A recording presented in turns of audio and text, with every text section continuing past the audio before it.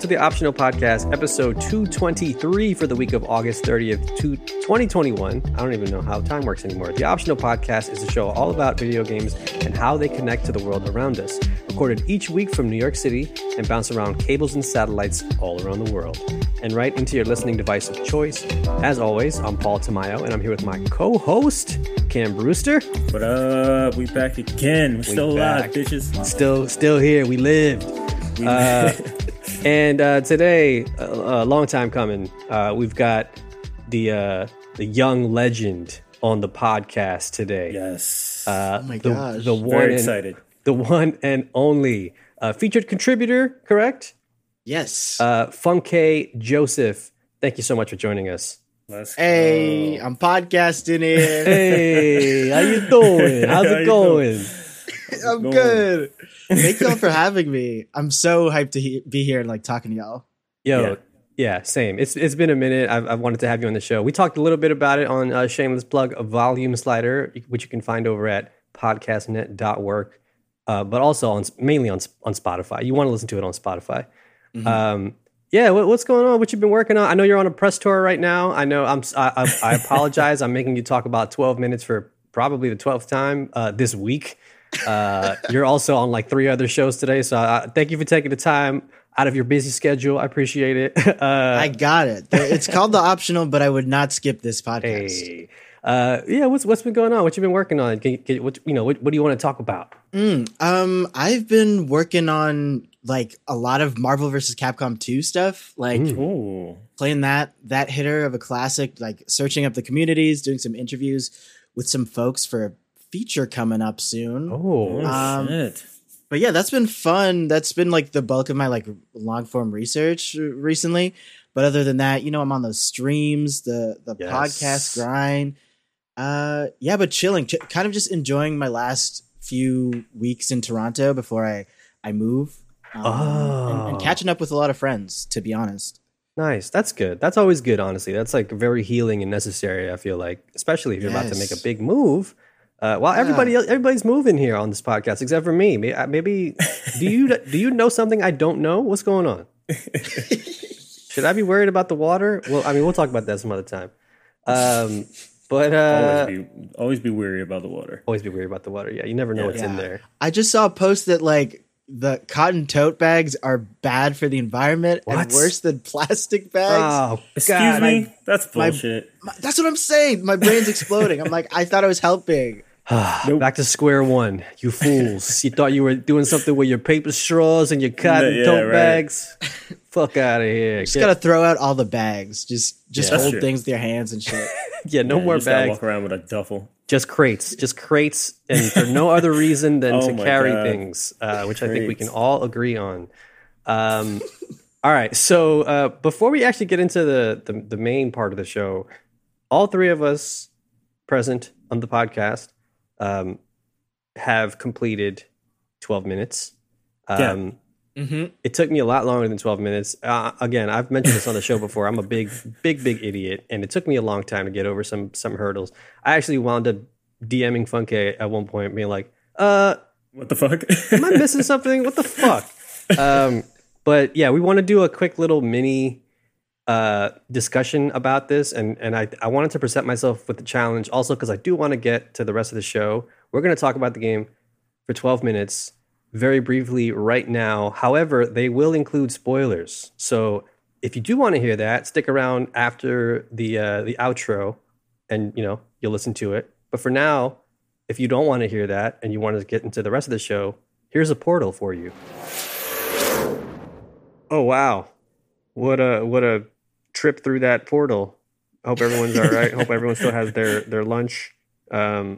Could get a little queasy around here. I'm kind of woozy. Have a sip of water while we jump into the show.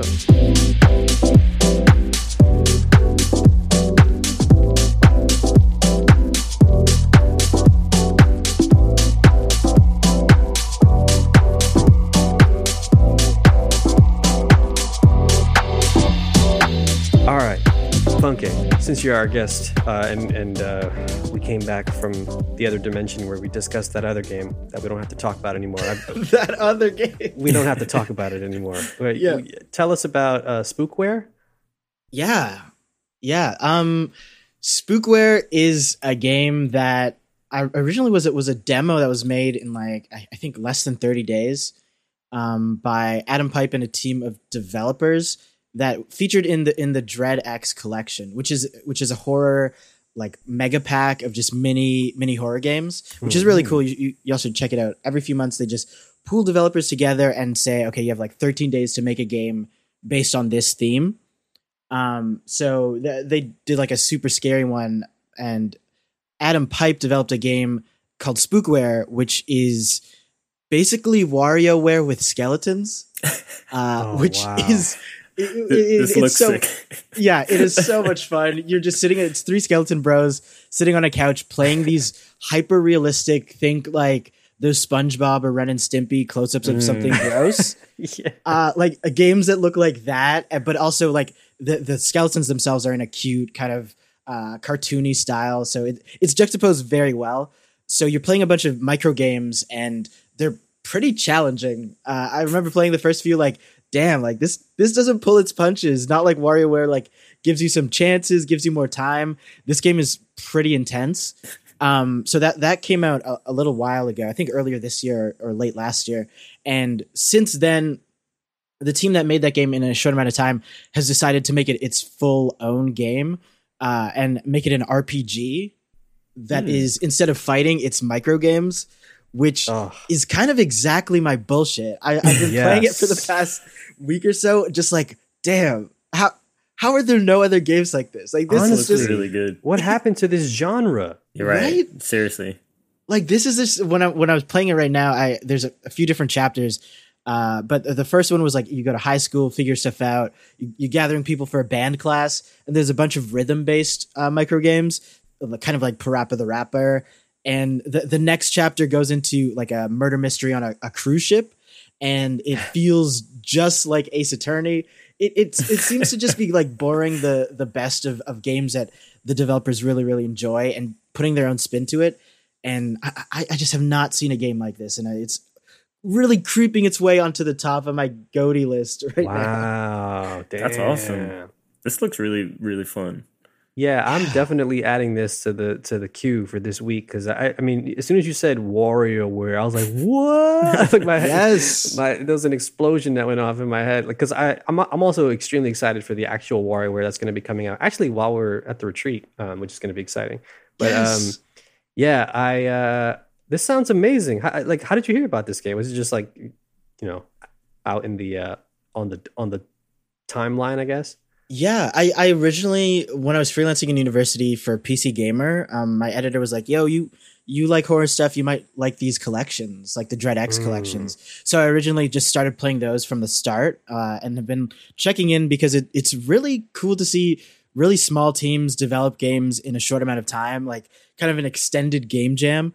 And this is one of the games from there. So when I was playing through, I was like, oh dang, you're making a full game off of this, which is you love to see something like that. People pick up on an idea that is so unlike anything else, and they actually build onto that deeper. Is really nice. Wow. Yeah, they're definitely going for it in this one. I like it. Yeah, I'm super excited to check this out. This sounds amazing. Kim, you've been back out in space. Yeah, back out in space. Space cop reporters and stuff. So I'm chipping my way slowly through Mass Effect 1, replaying it for the second time.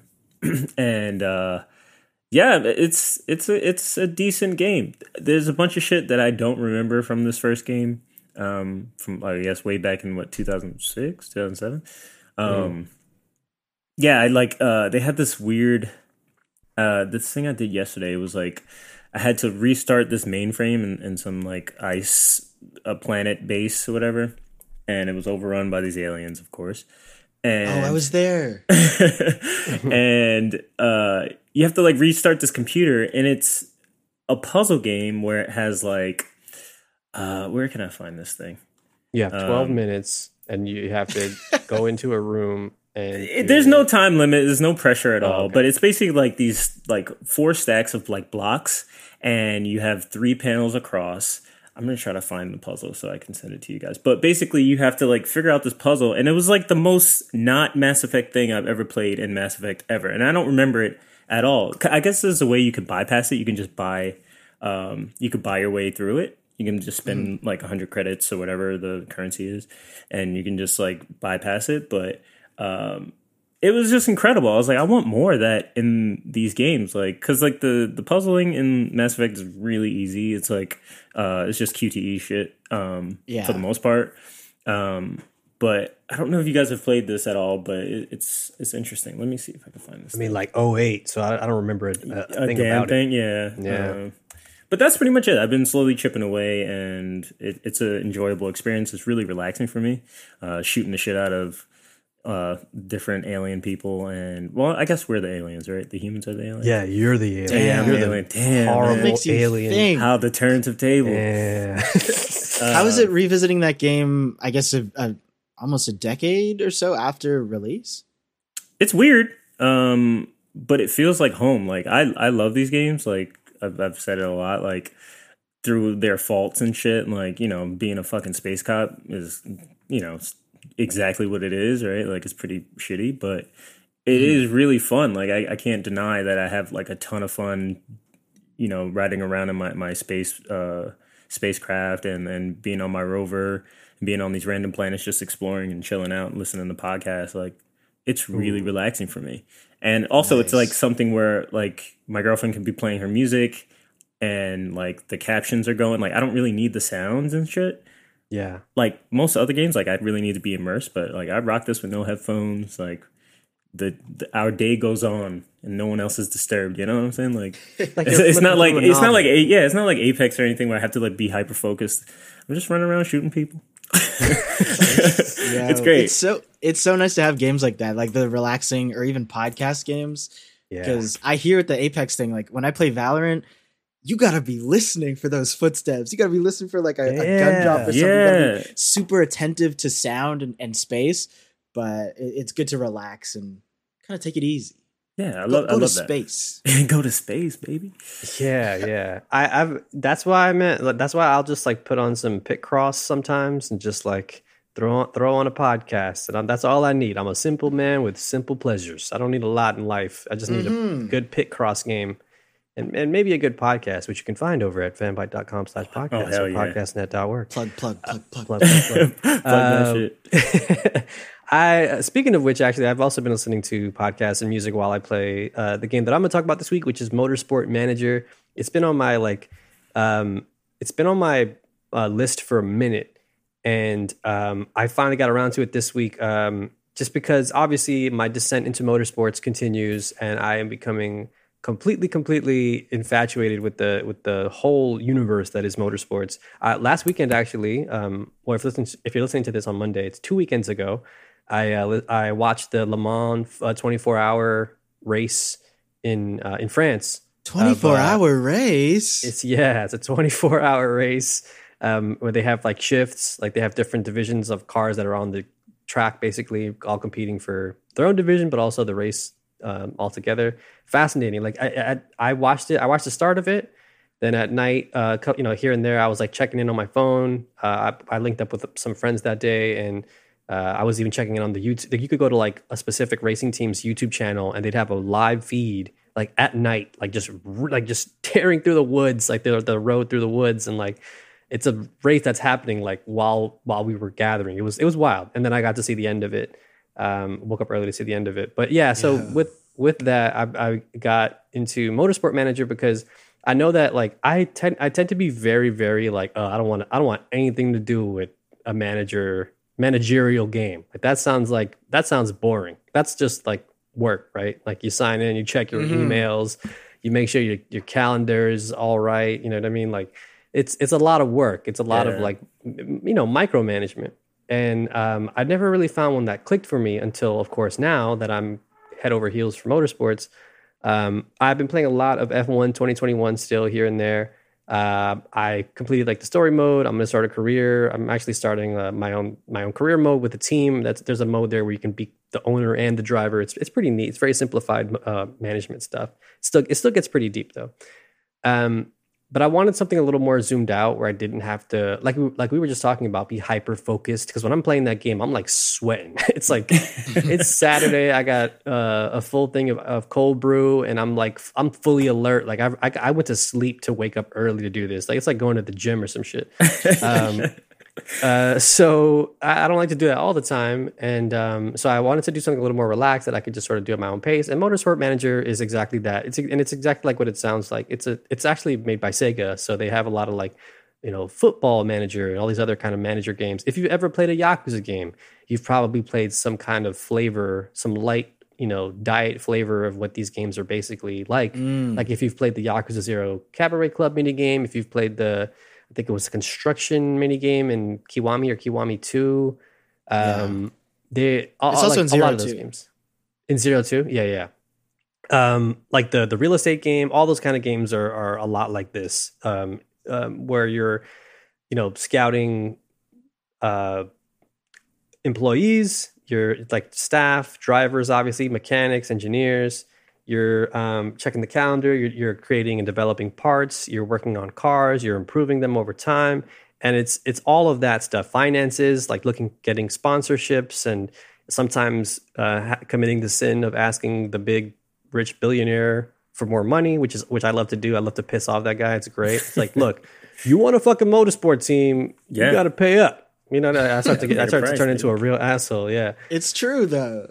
Yeah, honestly, like this shit is not cheap. So it's a lot of that, and then of course it's like the race and the race day, and it's gotten me now fully understanding and appreciating F1 because I'm doing F3 at the moment, but the same things sort of apply, the same processes of practice and qualifying, and then the race, of understanding what happens on those days, because you're having to micromanage all of it. And it's obviously like a very Fisher Price version of it. You're not like the real world version is obviously going to be way more complex. When it comes to like test day, for example, or practice, when the drivers are out and then they come back in, they say, okay, I need more oversteer, and I want more downforce, and I want shorter, I want the the gear changes to be faster. Like it's a very like simplified version of having to do all that. And then the race, of course, you have to manage the pit stops and the tire management, the fuel management. There's so much, but it sounds like a lot, but I swear it is not overwhelming at all. Because you can stop. How? Yeah, right. Everything you're saying sounds so stressful. I looked up this game while you're talking. I'm like, how are you saying this is easier? Like, so here's where like it finally has clicked for me is because like I have been keeping up with all of this news from a very like, obviously from a far vantage point of like, Ferrari got caught cheating kind of with their engines. Haha, that's so funny. They're idiots. And then you wind up having to do the same things in this game where sometimes when you're making an engine, you have to like, you can make some trade-offs. You can say, I want more reliability. Honestly, it's like you want me to make this 2 days faster. It's gonna be a little, slide a little under the. So it's like, okay, so let's do that. And then there's like a chance that they'll catch you after every race because they do inspections. They can catch you cheating, and then of course you get a fine, and you have to turn that part in. So it sounds overwhelming, and it maybe it is, but like for me, like it's because I understand the sport now. Like it's like imagine if take any of your favorite sport or favorite game that you like to watch or whatever, and then imagine if there was a game that let you manage a team for that. Like Fūnk-é, you mentioned Valorant earlier, but imagine there was like an esports manager team. A game. Oh where, God! Managing those like shitty 16-year-olds who are way too good. That's the other thing too. Is like the drivers, like they have their own behaviors off the track as well, and so you'll get an email saying like, "Oh, so and so is not feeling well, and they're thinking about maybe going on a trip," or your engineer just leaked information to another team about your engine. What do you want to do? Yeah, so you got to go, oh shit! Like I guess I got to fire him because like, bro, this seems like 7 different games in one. Like you're like playing with a Tamagotchi. You got your little fucking mini games. You got like freaking agility checks. You're rolling a D20. Like, what is going on? And Cam, you know me. Yeah. I've never been into this kind of shit. This shit, I'm so allergic to this kind of shit that I'm like, I don't want to play a management. Again, I don't want to be a manager. But because I love the sport now so much. Right. And I know the drivers. I even know the team principals. I know some engineers and mechanics even. The team principals, is that someone who manages the team or like what their creed is? Oh no, that's like someone who manages. I thought it was like a creed. You had to come up with like a credo at the beginning. No, it's like an oath. Yeah. I swear to put motorsport over everything. No. It's like the position, the name of the position. So I'm because of all of that. It has again just sort of fueled that fire that is burning deep within me for motorsports, and now I'm like. It's one thing. It's so cool because I've been playing so much for the past, since it's been out, maybe a couple months at this point, maybe a few months. F1 2021, and I'll wrap up here because I've been ranting for a minute. But I love it. I've been practicing the actual technique of being the driver, the person who operates that car. Mm-hmm. And obviously, it's a simulation game. I've got some assists on and stuff, but for the most part, I have to learn. And I talked about it previously on the show. I have to learn the best racing line. I have to make sure I'm managing my tires and my fuel from like an operator level, right? Like literally on track on the ground. Now I'm learning about how important it is to develop the car, how important it is to make sure the finances are correct, how important it is to make sure that like you're taking care of your drivers, you're listening to their feedback. Like it's such a beautiful tutorial and a very, very, again, Fisher-Price tutorial of the way it all connects.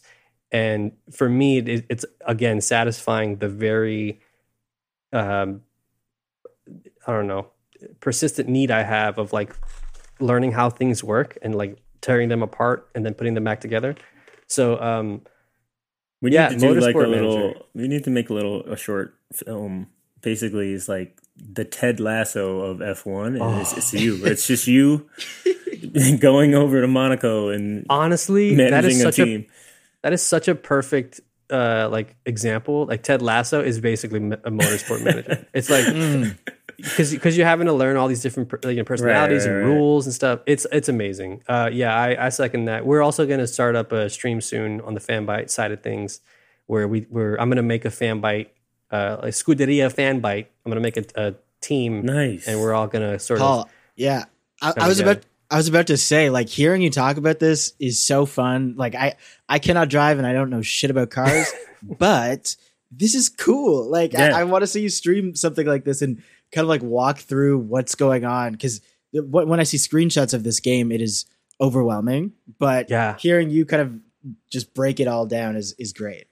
Yeah, thanks for that, because I'm so excited about it, and it's gotten me to a level of just like pure like teenage boy joy for me that reminds me of playing Gran Turismo 3 till till the sun came up. That's very great.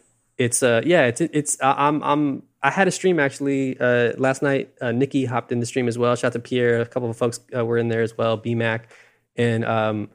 Yeah, it was mad fun. It was fun to like look, I know this is a lot. It's like reassuring the audience, like I know this is like a spreadsheet right now, but trust me, I'm gonna walk you through it. And I can't wait to like do it on the Fanbyte side where, hopefully LB and Danielle and Dylan, of course. Dylan's also a big motorsport person on the team. Give me some input, whenever we can. So keep an eye out for that. Okay, wow, I can't believe I spent most of the show talking about cars again and racing. I love your passion. Let's jump into our non-game picks of the week. Fūnk-é, I'm so excited to hear you talk about what you brought for us today. What is that? Yeah, so what is that? Why'd you say it like that? What is this? So, Real Housewives of Beverly Hills. What can I say? I used to be super into reality TV as a child with my family. Absolutely. We'd watch Big Brother, Survivor, all that jazz. And then in high school, I watched a lot of The Bachelor and Love Island. Oh, let's go. I got kind of sick of those ones. And now I'm Real Housewives pilled. Like, these people, It's ridiculous. It feels kind of like when I'm watching Curb Your Enthusiasm and his problems aren't real. And he's like so rich that it just doesn't matter. Like the littlest things are what are his issues. It's the same thing, but these are real people. And wow. Just like they'll spend $40K on like a 4-year-old's birthday, like it's nothing. Wow. And just their lives are ridiculous. And there's some really, really funny people on the show. I can't stop watching it. I love it. Like yeah, we definitely have like a reality show fix at the moment, like me and my partner. And like, yeah, we're doing like 2 different Love Island shows. We're watching The Bachelor. We're now watching the Bachelor Island one. It's ridiculous. BIP? Bachelor in Paradise? Yeah, Bachelor in Paradise, yeah. What? They just combined Love Island and The Bachelor? Yeah, exactly. Oh, that's the all messiest one. It's super messy.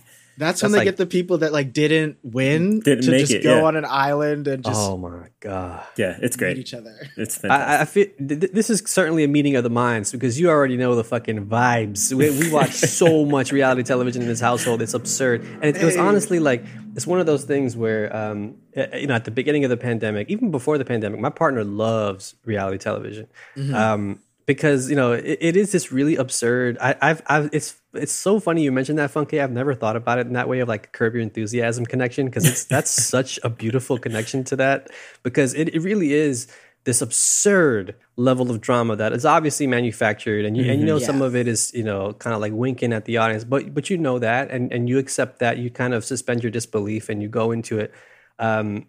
Knowing that, and it's fun once you can get past. Because I used to kind of be like, I used to scoff at it, whenever my partner would watch, and then of course 5 minutes later, I'm like, can you believe what you just said? Right. Like my partner loves the Real Housewives of Potomac, which she's currently watching, and whenever that's on, I'm just like, all right, you know what? Maybe I'll just take a break from work real quick and just wheel my chair over and watch the TV. Yeah, well, yeah, exactly. But yeah, it's this very interesting like dynamic of just, I wouldn't even call it a guilty pleasure because I'm not even guilty about saying I love reality television. And that's another reason why I keep trying to sell. Again, here's my motorsport pitch, but check out Drive to Survive on Netflix. It's basically like the Real Housewives of Monaco. It's like Drive to Survive. It's so that's how I got into motorsports. I was like, oh, this show is cool, and it has really great footage of this cool ass motorsport, but also like everybody on there is so messy and like just so it's just great. Yeah. Yeah, that's a great. Yes, exactly. It's so good. Wow, I will add that to my list. Yes. Yeah. I'm also going to add Real Housewives of Beverly Hills now because you told me the Curb connection. I'm watching from the start, by the way, so like 2010, and just some of the personalities, like they're all rich and definitely horrible to a lot of people on the show that aren't rich. But you do develop favorites, and you're like, well, I know Kyle is an instigator, but everyone else is just so like passive that you need her. Like the show would fall flat if it didn't have her. So I really recommend it. Oh, can't wait to watch. I'll go into mine since it's sort of slightly related, I guess, in the world of a documentary film. I watched the Netflix documentary. I think it's just called Malice at the Palace. Let me just triple check it. But it's basically about, for those who don't know, something that happened between the 2 NBA teams, the Pacers and the Pistons, the Indiana Pacers and the Detroit Pistons. This was in 2004, so it was a very long time ago. I remember like it was yesterday because I remember watching that game and being like, I'm honestly, it was so long ago that we might have been watching this game together as like teenagers. You know what's crazy? like, I don't remember where I was, but I do remember like turning and being like, "What the fuck is happening right now?" You know how you don't like pay attention to the game, like as all the way out, and you're just like, "Oh, something happened." And it was just like a mess already, and we were like, "What the fuck is going on?" Yeah, like I like remember it like it was yesterday. It's incredible. What happened? Yeah, same. So what happened was, so this documentary goes into all of that from everybody's perspective and from the players that were involved. So essentially, what happened was, two teams were having a game. I think it was the playoffs or the finals. I think it was the playoffs. It was the playoffs. Yeah. And they were in Detroit, and the game got heated at one point, and the fans took it upon themselves to get involved and started throwing things at the players, like throwing like bottles and like just all their shit at the players. And as a result, Ron Artest, who's now known as Meta World Peace, jumped into the crowd and like all the players and like the people, the fans were like fighting each other, and there were no cops to be found in that arena. Yeah, like I mean, back in those days, like you could legit kind of be like right up on the court, like. You can get down to like courtside like pretty easily in most stadiums. Like it was very Wild West. Like literally, like that was the day the NBA changed. Like from like being the sport that it was to like to what it is now and like a very protected sport. It changed everything. Like because now it's like way more protected. They're way more conscious about like fan and player interactions. They're way more conscious about player to player interactions. Like you can't even be emotional on the court anymore, really. Right. Yeah, you get technical fouls. You get fined. That's what they started doing. If you're crying? No, if you're like yelling, if you're cursing, if you're like mouthing off at the crowd or like can you imagine showboating like, for too much? Punished for crying. Or like staring at somebody, you can get fined. It's nuts how much the sport changed from that moment. No, yeah. But it like if you I would watch this documentary. I haven't watched it yet, but it's fantastic. It is incredible because they have all the footage from all the cameras in the and that was the other thing too that Cam, you mentioned it, but I also remember like having to like wait like something's happening and then like looking at the TV because like the cameras like the broadcast cameras were having a hard time trying to keep up with with everything that was happening, and the commentators were also on the floor, and the crowd is. I mean, imagine like hundreds and hundreds, thousands of people. Like it essentially turned into like a riot on the behalf of like the fans, and it was gross. It was really gross to see, and like the NBA, of course, being the NBA business, like winds up like Cam says, implementing all these different rules and fines and punishments for different things, and like kind of. Shooting in the wrong direction, so to speak, right? Like the attention went in the wrong direction. I feel like but you said the fans were throwing shit at them, like literally squaring up with players. Like so, like it started off as a fight between players, right? Like as it would happen often, and they were breaking it up, and a fan threw like a soda into like the huddle, and Ron Artest was the first one to like just bound up to where he thought it was coming from, and it wasn't the right person, but he just hauled off and like punched the dude in the stands. I'm watching that right now. Number it's incredible. 81 just command grabbed this dude. Slammed him into yeah. It's absolutely incredible. And there's like other players that went in there, and like Jermaine O'Neal was there. It was nuts. And it was Ben Wallace's fault. Like Ben Wallace. Ben Wallace. Yeah. It's really tragic, like, after everything happened, especially like how it impacted certain players' careers, Jermaine O'Neal being one of them. Yeah. It's a really, really, really, really well done, like 30 for 30 ass documentary, like ESPN style documentary. I highly recommend it. It goes some places too that they're not afraid to talk about, because they got the players there talking honestly and candidly about what happened, because for a while too they weren't even legally or contractually allowed to talk about it. Like the NBA, kind of wiped their hands clean of it and moved on, swept it under the rug. But check it out. It's on Netflix. I highly recommend it. It's like an hour or something. It's pretty short, but check it out. Cam, what you got? So I started watching this show. I'm gonna do this pretty quick so we can wrap up. But I started watching the show on HBO. I think I haven't really seen like a ton of people talking about it, but I have seen some of my the people I follow on like Twitter talking about it. But it's called The White Lotus, and it's basically about a hotel in Hawaii, and it's occupied by or patroned by affluent white folks. And so it sets up this dynamic where it's like, all right, so you have the affluent white folks, so it's like 3 families, so it's like a family, like a big family of like 4, and the oldest daughter's friend, who was a black girl, they're in one group. Then you have a newlywed couple, white couple, they're one group, and then you have this woman who's an older white lady and she's there to bury or scatter her mother's ashes in Hawaii as her final wishes. And then you have, in the middle of that, you have literally middle management, which is the white guy who works on the island, and he's kind of like... Classic. Right. So you have this like battle between them, and then you have everybody under him who is mostly like the black and brown folks. So you have the black woman who is the head of the spa. You have all the Hawaiian native workers who are like busboys and waiters and stuff like that. And then you have all the other people that are working under them. So it's like this tripod of like tension. Mm-hmm. And it's all pretty much surrounded by like white affluence and how much like these people can just walk all over and like suck the air and literally the life out of everything that they come across, right? Like, it's phenomenal. It's like a dark comedy, but it's like some of the performances are really, really good. Like, you really hate these fucking people. Yeah. Ken, I was watching the first episode, and that dude, the white rich dude who's complaining about the suite. Oh my I'm like, God. you're in the... He's trying to get like a pineapple suite when he's in the banana suite. Yeah. And his wife's like, honey, it's okay. Like we have a great suite. It's little things like that. Like, we've all worked customer service where like you've dealt with this customer that's just like will not just let it go. It's that to the max, where he like literally takes it to a point of no return.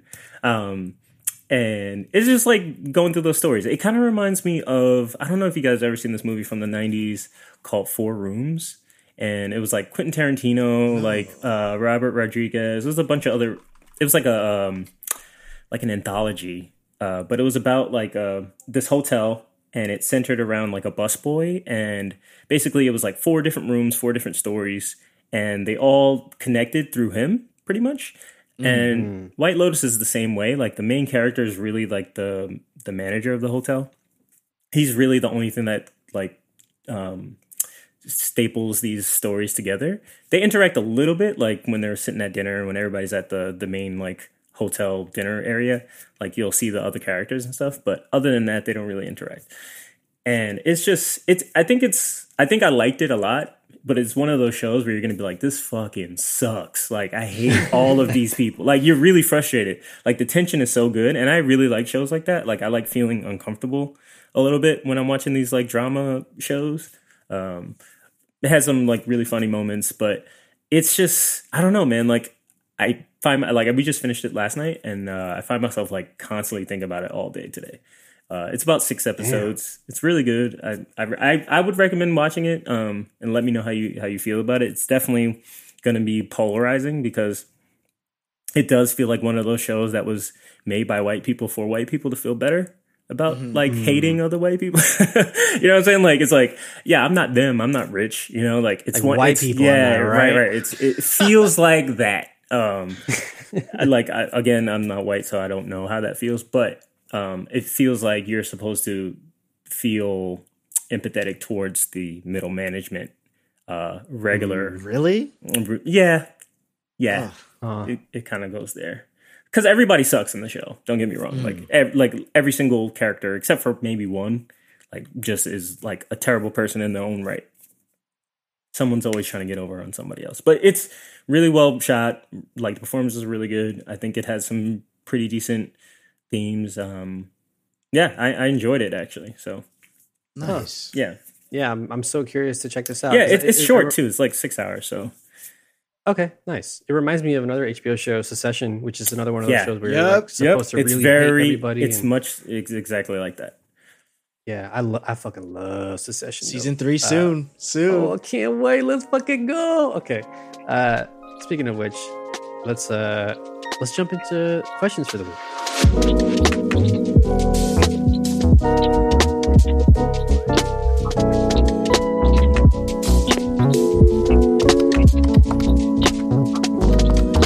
If you have any questions for us, please feel free to throw them into our questions channel in the optional Discord or the Fanbyte Discord. There's a room in there as well. Just make sure you kind of label it optional so I can catch them.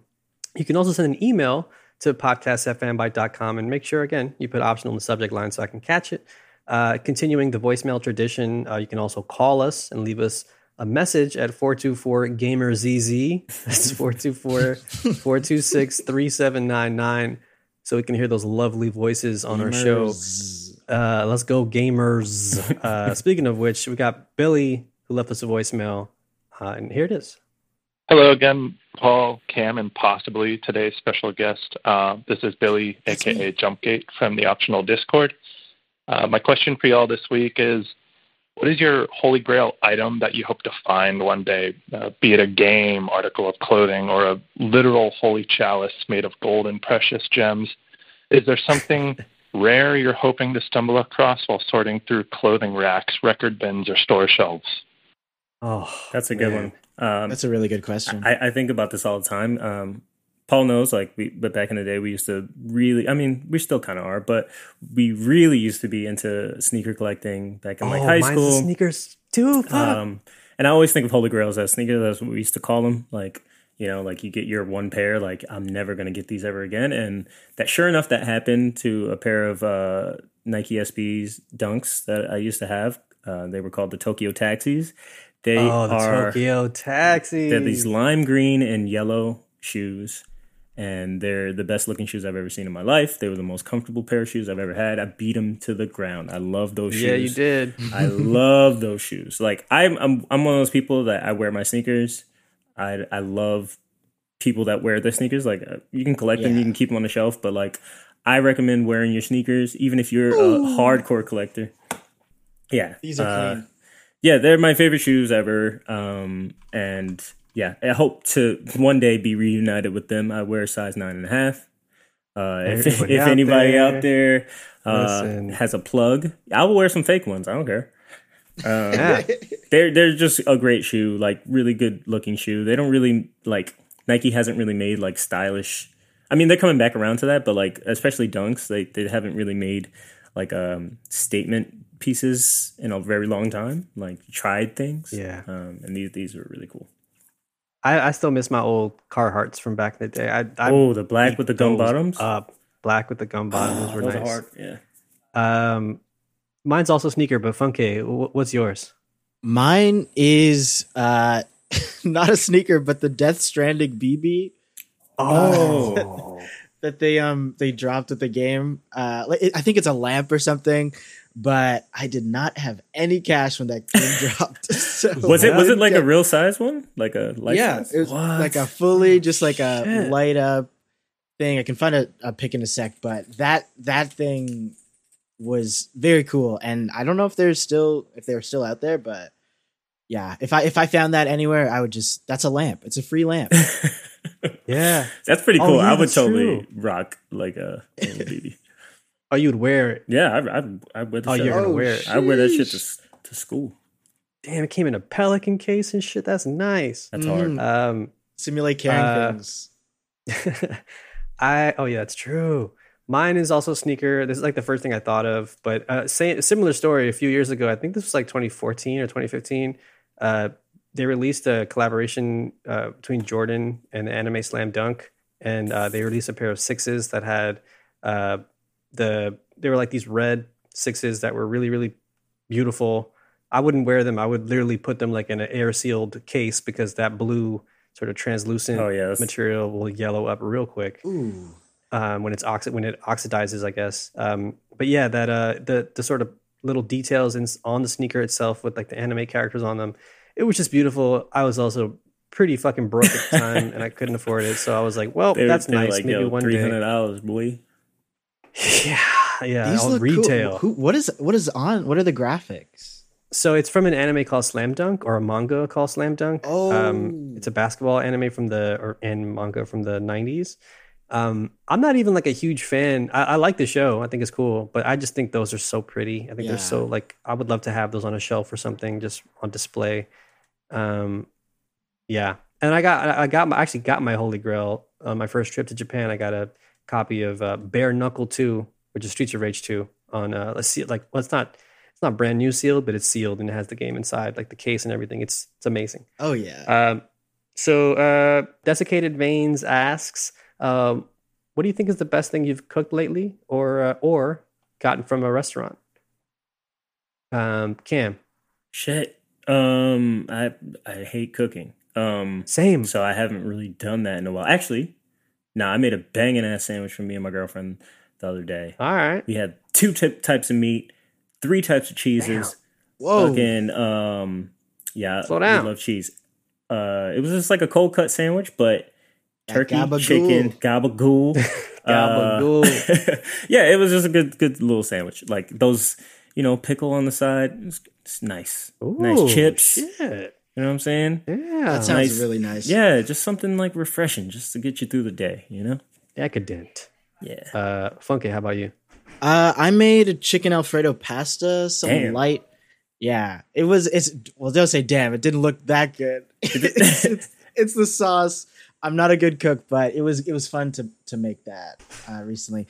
And for restaurant, I don't know how to pronounce it, but Naduja pizza, which is just like mozzarella, lots of meats and olive oil, just fire. Oh, damn. Naduja. That sounds good. I haven't. I mean, we've been eating out here and there, like at a restaurant, but not a lot, obviously, still. But I can't think of anything. But off the top of my head, the last thing I cooked that was pretty good. I make a pretty good, like, I mean, this is like struggle meal, a very bachelor meal, but I add a little bit of Ecuadorian spin to it, just like some rice, chicken cutlet, some beans. But I put this thing called encebollado, which is like chopped up. But Cam, you've had it before. It's basically like ceviche, like the sort of base ingredients for what ceviche is. But it's like tomatoes, onions, some like lemon juice and stuff like that. To kind of like let it soak for a bit. Yeah, it's really nice, especially on like fish or like breaded chicken or whatever. It's simple meal, but it's kind of like a love that shit. One of my go-tos because I could do that in like 30 minutes or whatever real quick. But not the encebollado. That takes a little bit longer. But all my Ecuadorians know what I'm talking about. Okay, so Ersic Lowlander asks, what is the Nickelback of desserts? We got a lot of culinary questions this week. So by Nickelback of desserts, meaning they're low-key fire and everybody just hates on it? Just for the joke? Everybody is that what it means? You like a Nickelback song. You'll hum to it. You'll tap your foot to one. For sure. Are they Canadian? I listened to a Nickelback song before we recorded this. What? Because I saw the question, and I was like, "Oh, what? I've never really listened to them." They're fine. They're not as bad as everyone says. Exactly. I feel like. So I would, if that's the definition, I'll say carrot cake. It's fine. Oh, it's fine. Yeah, it's fine. Yeah. Yeah. I don't have an answer for this. Fūnk-é, how about you? Oof, just fine. Like. Like it's not as bad as everyone says. Yeah, it's just not as bad as everyone says. Frozen yogurt. I knew a lot of people in high school that really hated on that, and I was like, dope. I tried it, and I was like, yeah, it doesn't taste like ice cream, but it's its own thing. Yeah, it's doing something good. Yeah, exactly. It knows what it is. Wow, just like Nickelback, huh?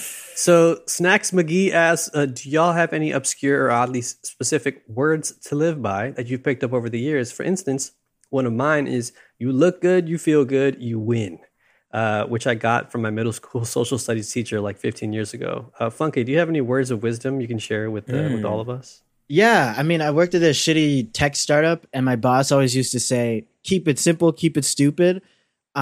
Which I didn't really like at the time, but I guess it's kind of evolved into like just don't overthink shit as much. I think that mentality is really helpful because like when I get in my own head, it's never fun. It's not fun. Sure. It's like end of Evangelion up in there. So I try to just keep it chill. And if I'm ever spiraling too deep, I take a step back and be like, okay, chill. Everything's okay. That's good. That's good words of advice. I like that one. Mm-hmm. How about you? Mine, I have one that I pretty much live by. There's two in particular. One that my late grandmother used to say, which is there's a solution for everything. So I know when things go wrong, don't worry about it. We'll figure it out. The other one is no failure, only feedback. So I don't really I don't look at failure as a bad thing. I think failure is exciting. Like to me, failure is a thing to embrace and learn from, and then get back up and try again. So I try to keep that in the back of my head because I like to do things that make me nervous. And I mean, we started the podcast, I was like terrified, but I like trying things that push me a little bit. And I know it's okay to fail and lose. Nice. Cam, what about you? Yeah, so I always say all will be well, right? Like, I don't know where I got that from, but I've been saying it for years. It's just like, everything's gonna be all right. It calms me down. Yeah. Like, when I'm really stressed out, all will be well. It'll work itself out, right? Like, the money will come. You're gonna be broke. Yeah. It's temporary. All will be well. You're healthy. Like, whatever it is. But my new one, I like saying it because of TikTok, is gotta see it through, my boy. I love that. That's great. I love it. Okay, and real quick to make up for what some listeners are about to listen to, Matt asks, do y'all have a favorite or underrated time loop piece of media, video game, movie, TV, book, etc.? Fūnk-é, do you? Yeah, came out. I have no sense of time right now. Maybe last year, earlier this year. Loop Hero. Very fun, like semi AFK game where the world is lost. So you go on a fantasy quest to remember it, and you're fighting ghouls and kind of remembering what the map looks like. And you keep going around this track and fighting things and changing your equipment. It's very chill. It reminds me of kind of like a Bloons tower defense game, where you can kind of you don't have to be paying the most attention, but it's still like a very rewarding experience. It keeps nice. Nice. I gotta check that game out. I've heard a lot about it, and I've heard some pretty divisive things too. But I want to see it out. I want to see it for myself. Cam, what's yours? It was a little novella from Japan. A little book called "All You Need Is Kill," which was adapted into the movie Edge of Tomorrow. Yes. But the book is specifically All You Need Is Kill by Hiroshi Sakurazaka. It's a fantastic book. Edge of Tomorrow is a really good movie as well. So great movie. Yeah. Shout out to Emily Blunt. You're welcome on the show anytime. Yeah, Tom Cruise too. I want to hear from his. I don't know about Tom Cruise. I would love to talk to his weird ass. Nah, I don't know if I could deal with that energy. But Edge of Tomorrow is good. That was going to be my pick, but since Cam kind of picked it, I'm going to take the second to plea to Fūnk-é because I listened in horror as Fūnk-é proclaimed. I'm just kidding. I don't want to put too much pressure on you. But you said you couldn't really gel with Outer Wilds. So that's my favorite loop thing. I think it always will be. I didn't really gel well with Majora's Mask the first time I played it, even though I think like I still took away the lessons from that, like how cool that was and stuff like that. But I think Outer Wilds kind of perfects it and then takes it like leaps and bounds into like another dimension. It's brilliant. I've heard a lot of great things. I didn't get into Outer Wilds. I don't hate it. To be clear, I just wanted to say I just stopped don't come for me. it. Why do you hate it? Is what I want to know. So why do you dislike this game and everyone who made it? No, why you hate? Why are you such a hater? Yeah, I got to the first part, but I mean, I've heard great things, and what you're saying right now, it does seem to do some cool stuff, especially later on. Yeah, it's wonderful. It made me cry, and when I hear things from the game that like it just brings up things and makes me emotional, it's a great game. Okay, at the buzzer a little bit over the buzzer, but Fūnk-é, thank you so much for taking the time out of your very busy press tour at the moment. I know you got another appointment with Tom Cruise and Emily Blunt. Yeah, I think you're doing. Tell the people how they can find you online and keep up with all of the great work that you do. You can check me out on Twitter at Fūnk-é-Fly, FUNKEFLY, where I'll be posting some dumb shit for fun because the internet's not serious. Yes. And we should stop being so mad on it. And I also stream sometimes. I've been kind of slacking on that because, as I said earlier, I'm prepping for a move, so my shit is kind of all over the place. But yeah, you can check out the other work I do is on Fanbyte. So yeah, check out all the stuff we do there. Nice. Cam, where can the folks find you? On Twitter at Cappy Can't Lose, CAPICANTLOSE. Yeah, follow me and don't be a dick. Don't be a dick. I'm at Polymayo. That's POLIM as in Mario, AYO. Thank you so much for listening this week. If you have any questions or comments, you can send them over to podcast@fanbyte.com. Again, just put optional in the subject line so I can catch it. You can also send us questions in our amazing Discord. You can also find a channel for that in the Fanbyte Discord. which you can find the link to in the show notes. Please be sure to subscribe. We're on Apple Podcasts, Google Play, Stitcher, Anchor, and Spotify, and whatever other podcast catchers are out there. If you could take a minute to rate and review us on Apple Podcasts, though, honestly, that really, really does help us out. Helps us with the logarithm and helps us get on the other stuffs. As always, we're at the Optional NYC on Twitter. You can find Fanbyte over at Fanbyte Media. You can find the rest of our podcast that me and Jordan Mallory produce over at fanbyte.com/podcast or podcastnet.work if you're nasty. Some fire production. Thank you so much. I'm going to recommend this week, you know what? Like I always do, I'm gonna recommend Volume Slider, and we wrapped up Creature Feature Month on You Love to See It, which I also highly recommend. Check out our streams over at twitch.tv/fanbyte. Also, thank you so much to Jay for helping out on the podcast as always. You can find Jay over at Mama J on Twitter. That's at MOMMAJAAE. And yeah, check out fanbyte.com. It's a good website. And until next time, everybody, keep it simple, keep it stupid. Peace.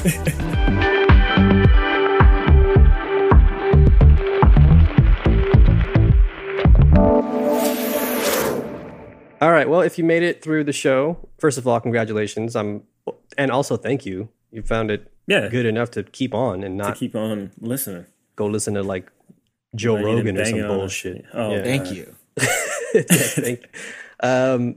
So, okay, let's jump into this quick chat right now. Jay, if you got me with the stopwatch, let's start now. Okay, so we all know what the game is about. We've all read, I'm sure at this point, things about the game, so we don't have to get into all that. Fūnk-é, as the reviewer for Fanbyte, please tell us your thoughts. What did you think of the game? You're basically an expert at this point. Right.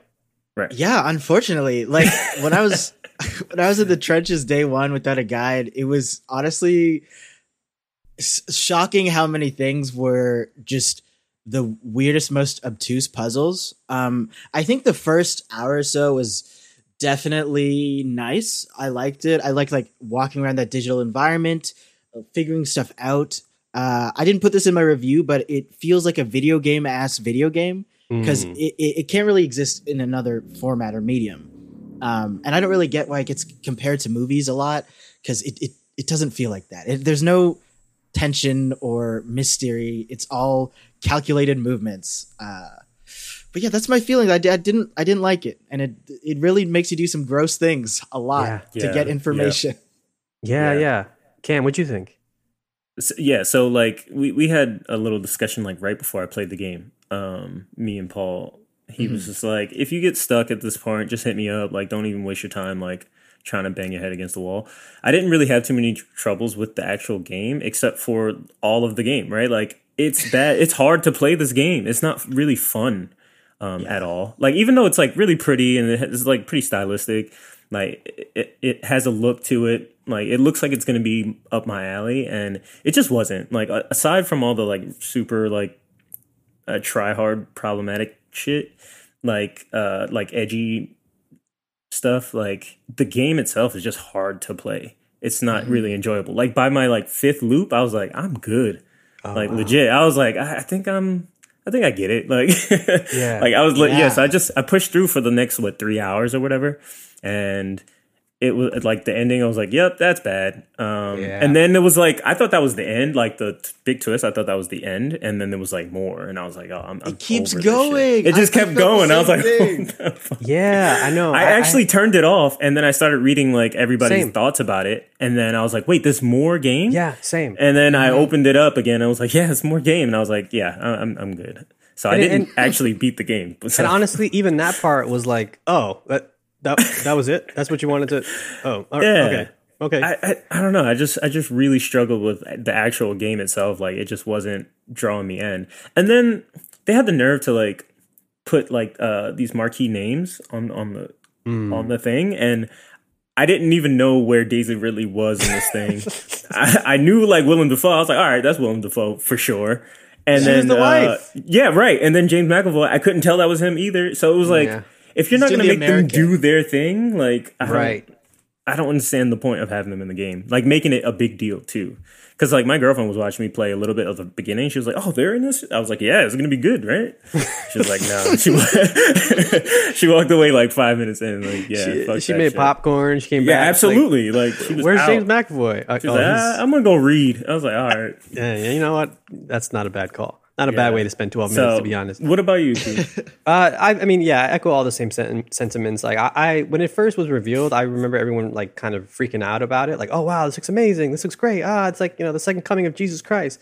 And I was just kind of like, well, we'll see. We'll see. We'll see. Because it had those, like you said, those big names attached to it. And yeah, I mean, I know y'all talked about this on TFTK last week, I believe, but it didn't really, need those marquee names like you said. And yeah, and like the twist for those who have already played it or don't give a shit is that you are your wife's brother, and that this is basically some like mind palace that you're trapped in, and that you were the one that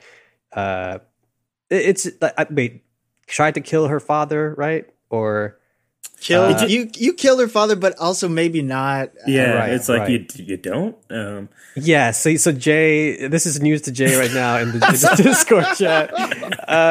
But yeah, that's the story. And in the process of doing these things, you're also doing a couple of pretty gross things. Yeah, it's not. Honestly, Game of Thrones is being nice. I'm not trying to be too mean, but I'll go ahead and say that this like. The ending and the story, the way it all unfolded, and I had such high hopes for it when I first started playing it, because I was like leaning in, like elbow on my desk, like just gave it the college try. Like, yeah, I'm gonna. It's an interesting thriller setup at the beginning, and Cam, you said it earlier, but the perspective is really stylistic. It really pulls you in, but the content in it is hard to navigate and also just gross.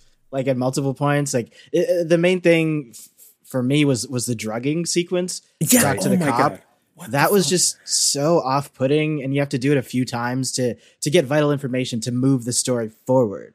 Yeah, just like, why are you making us do this? I think that was the biggest point of like, all right, this is like this game. You have to set like, I wish they built in like shortcuts at least to be like, all right, you did this. You don't have to drug her the 17th time. Yeah, just to mess up again, because the only part I actually got stuck on was like when you're interrogating the cop. I shot him in the stomach, not knowing that you can choose which limb to shoot him in.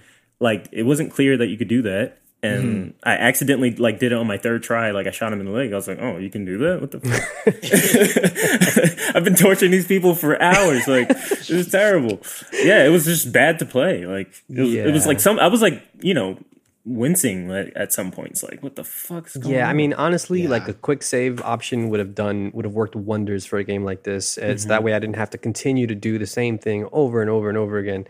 But then even then, like the payoff isn't that great. It felt very to me like kind of first year film school student type shit of like, here's the edgy script and we shot it handheld. So yeah, I don't know. It's weird because I think like a couple of weeks back we were even talking like, man, Annapurna, like they really don't miss. But damn, I'm sorry, but they done missed. Kind of missed. Yeah, it just wasn't it. I mean, they for the next one, I think they can kind of get like, because even I don't know, I think it was just kind of corny. Like it was less egregious than it was like just really corny. Like it's been done before. It wasn't really surprising. It was just like, what the fuck, like.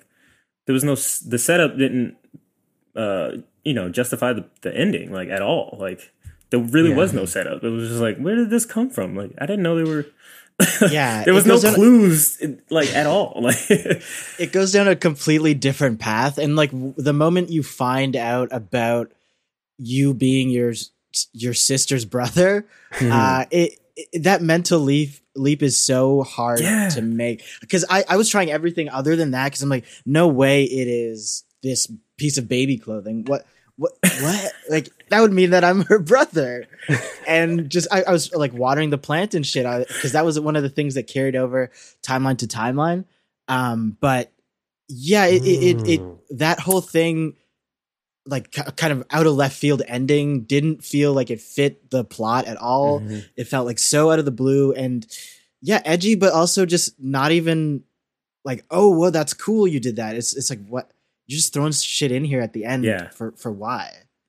Right. I don't get it. So yeah, pretty big disappointment for me personally. And I don't know. It definitely reminded me of better stories with loops in them that my gosh, we'll get into in a bit. But it's a shame because when it first started, I mean, yeah, like I said, I was into it. I was leaning forward and I was taking notes, and I was like, oh, this is gonna be great. And then like that payoff or lack thereof just really left a really bad taste in my mouth. And then obviously it's interesting though, because a lot of folks have just sort of glossed over a lot of this stuff. And I know that there's plenty of people online vocally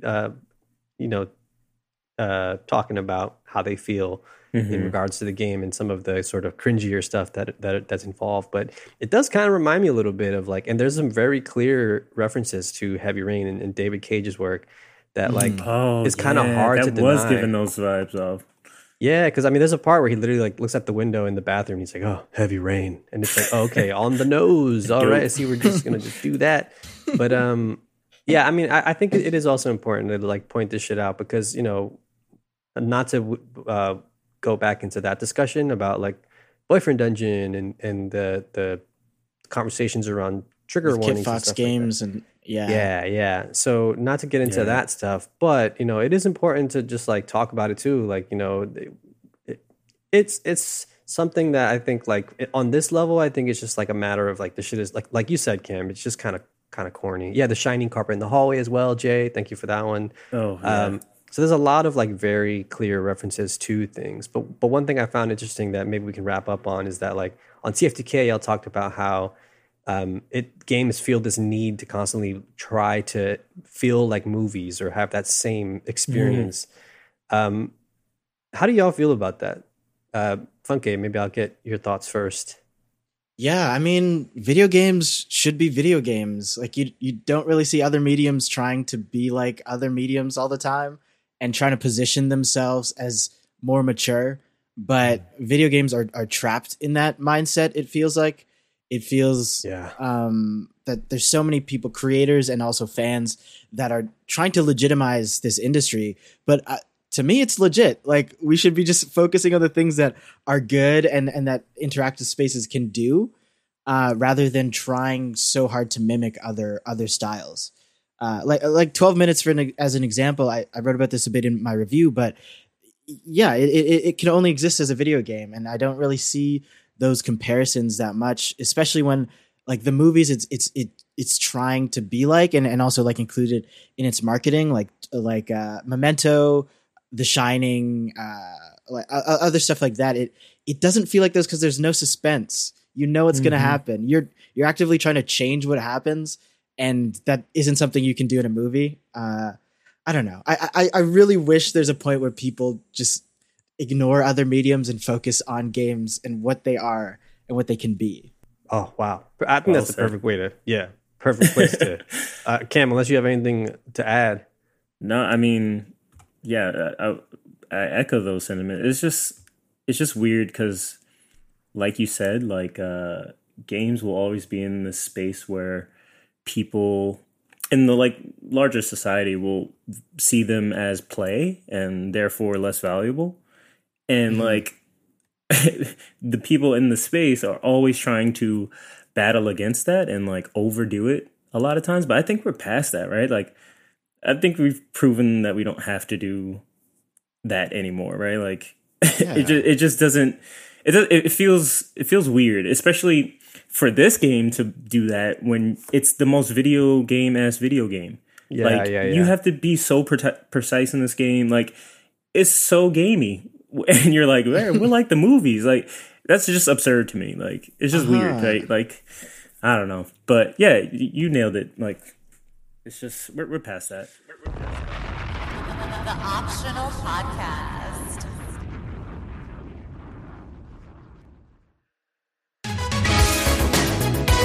Channel F is a video game podcast covering today's hits, yesterday's classics, and everything in between. Join us, the staff of fanbyte.com, as we discuss what we're playing, dig up weird finds at thrift stores, and take your questions. We guarantee that listening to Channel F will make you smarter, stronger, and more successful. Proven not guaranteed. Listening to Channel F may cause jokification.